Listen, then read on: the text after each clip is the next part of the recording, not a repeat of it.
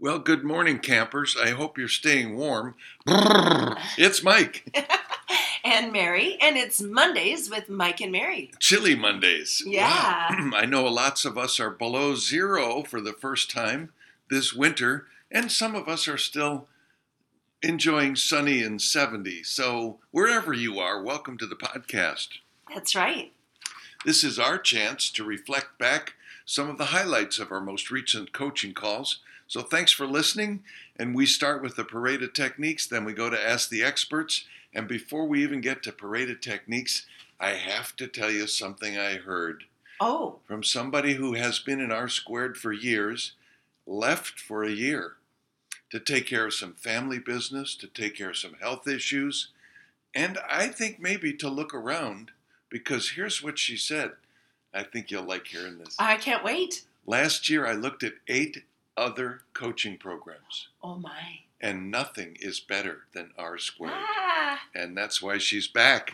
So it That's was a great- wonderful to hear that. Great So validation. do you have a parade for us? I have a parade. Yes, I do. I have a student who was at his child's 4th grade, I don't know, play or celebration or whatever it was. He was in the elementary school. This is a K through 6 elementary school. And with beautiful calligraphy on the wall, there was a message. And I'd like to share that message with Okay. all of y'all. All y'all. It's the 3 habits. And the first habit that was calligraphied on the wall of the elementary school is be proactive. You are in charge. In an elementary school. The second one is Wow. begin with the end in mind. I've heard that before. Have yeah. a plan. Yeah. That's Charlie Munger, Uh-huh. Warren Buffett's associate. And the last one is put first things first, work, then play.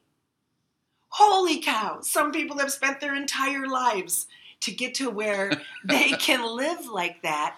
And here is this school. What great leadership at that school, teaching our children when they're 5 that this is just normal. This is what our values are. I love it. So if you have a chance to do some calligraphy at your elementary school, I recommend you copy them down. Kind of interesting, because you never know where inspiration and motivation is going to come from, or wisdom and insight, because my parade of techniques came from somebody who was watching a chiropractor's presentation. Oh, Yep, and here's what the chiropractor said. Persistent people get results. Consistent people keep them.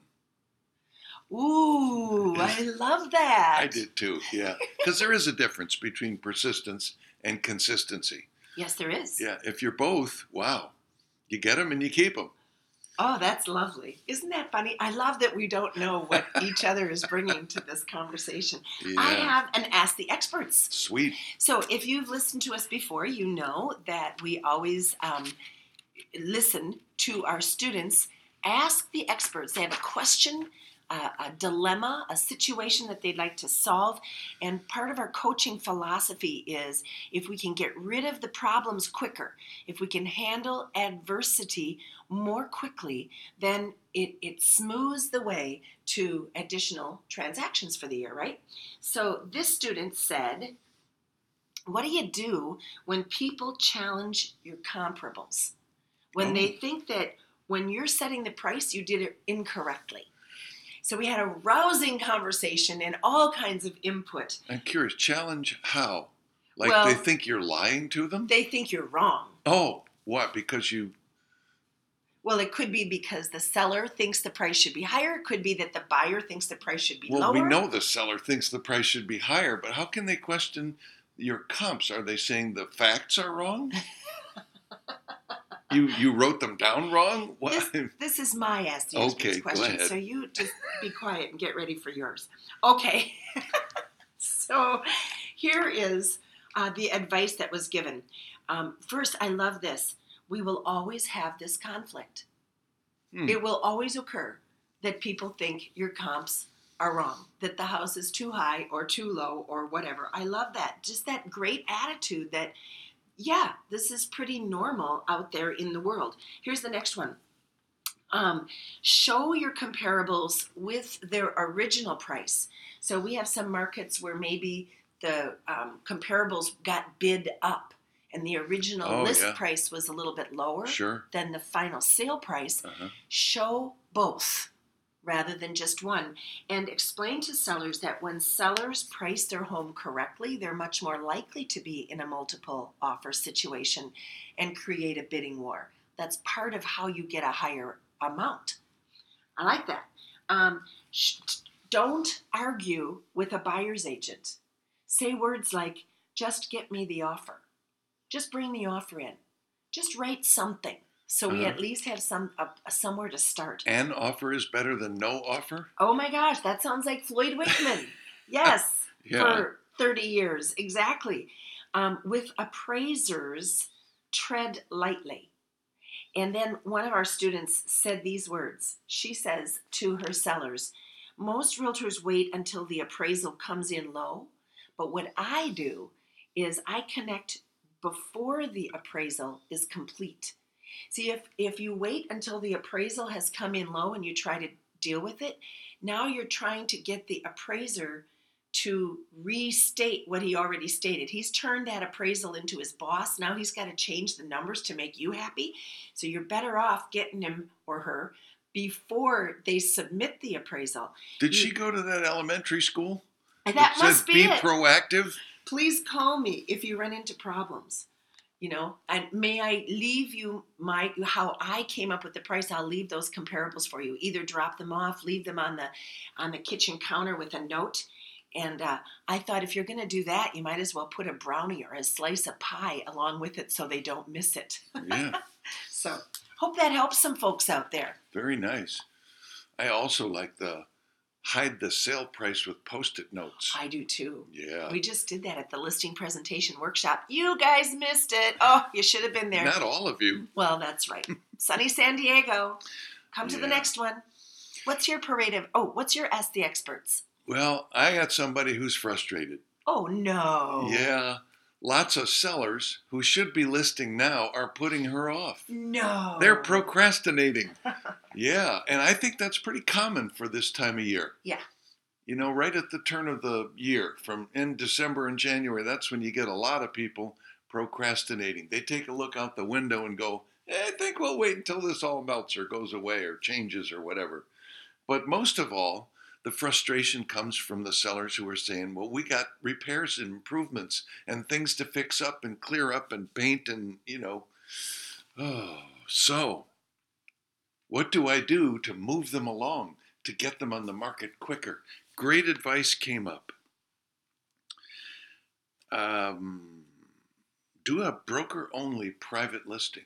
Oh. That's what some people are doing. That's kind of like a coming soon. And brokers the ones can show it, but only privately. It's not part of the multiple listings yet. Get a written time frame from them. Use the fear of loss. We know what prices are now, but we don't know what prices are going to be later. And I thought all of that was good. And put yourself in the buyer's shoes. Do they want you doing their improvements? Or do they want to do the improvements at their own taste and at their own budget? Oh, I like that idea. Because sometimes sellers will have a tendency to cut corners on improvements or fixing or painting or whatever. So I think most importantly, go back to what you learned in session 5 and cushion it, question it, isolate it, handle it, and close.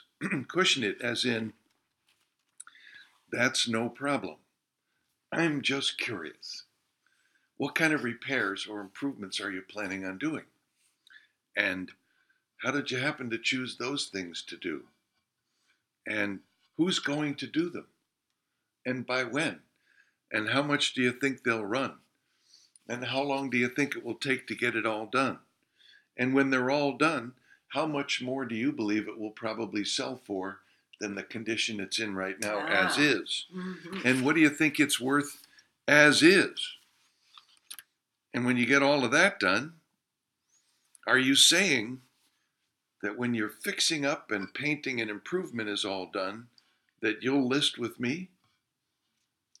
You are. Well, how am I supposed to believe that? What? Well, yeah, if they're just saying 45 days from now or 900 years from now, however long it takes them to do these, that they're definitely going to list with you, how am I supposed to believe that? How am I supposed to count on that and get things ready for you to be market ready?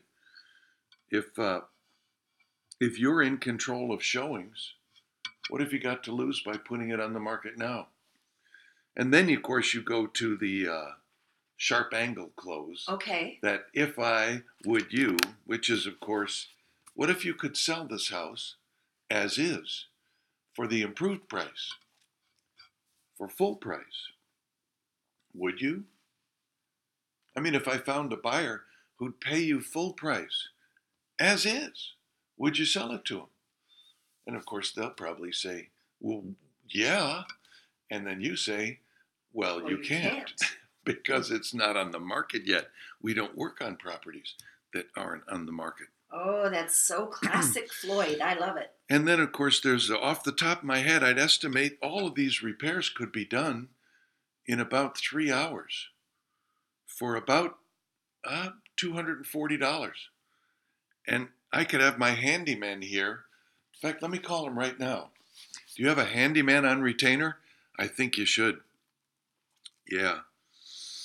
So, the only thing that's stopping you is showing it as is while the repairs are in process. Love it. Get the listing tonight. Yeah, let's get it signed.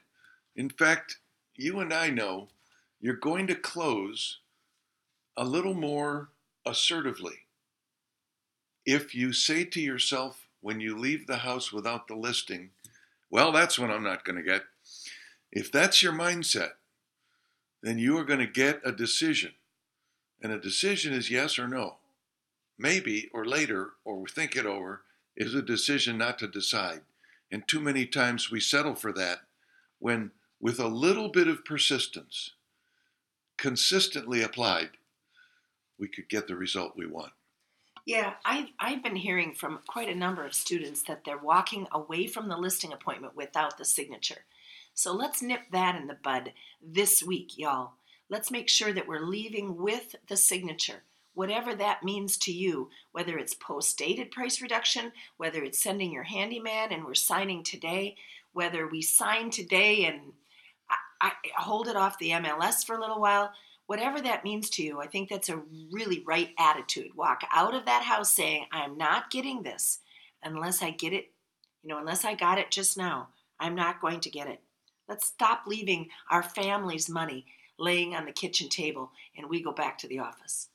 Fair enough? Stay warm. We'll see you next week.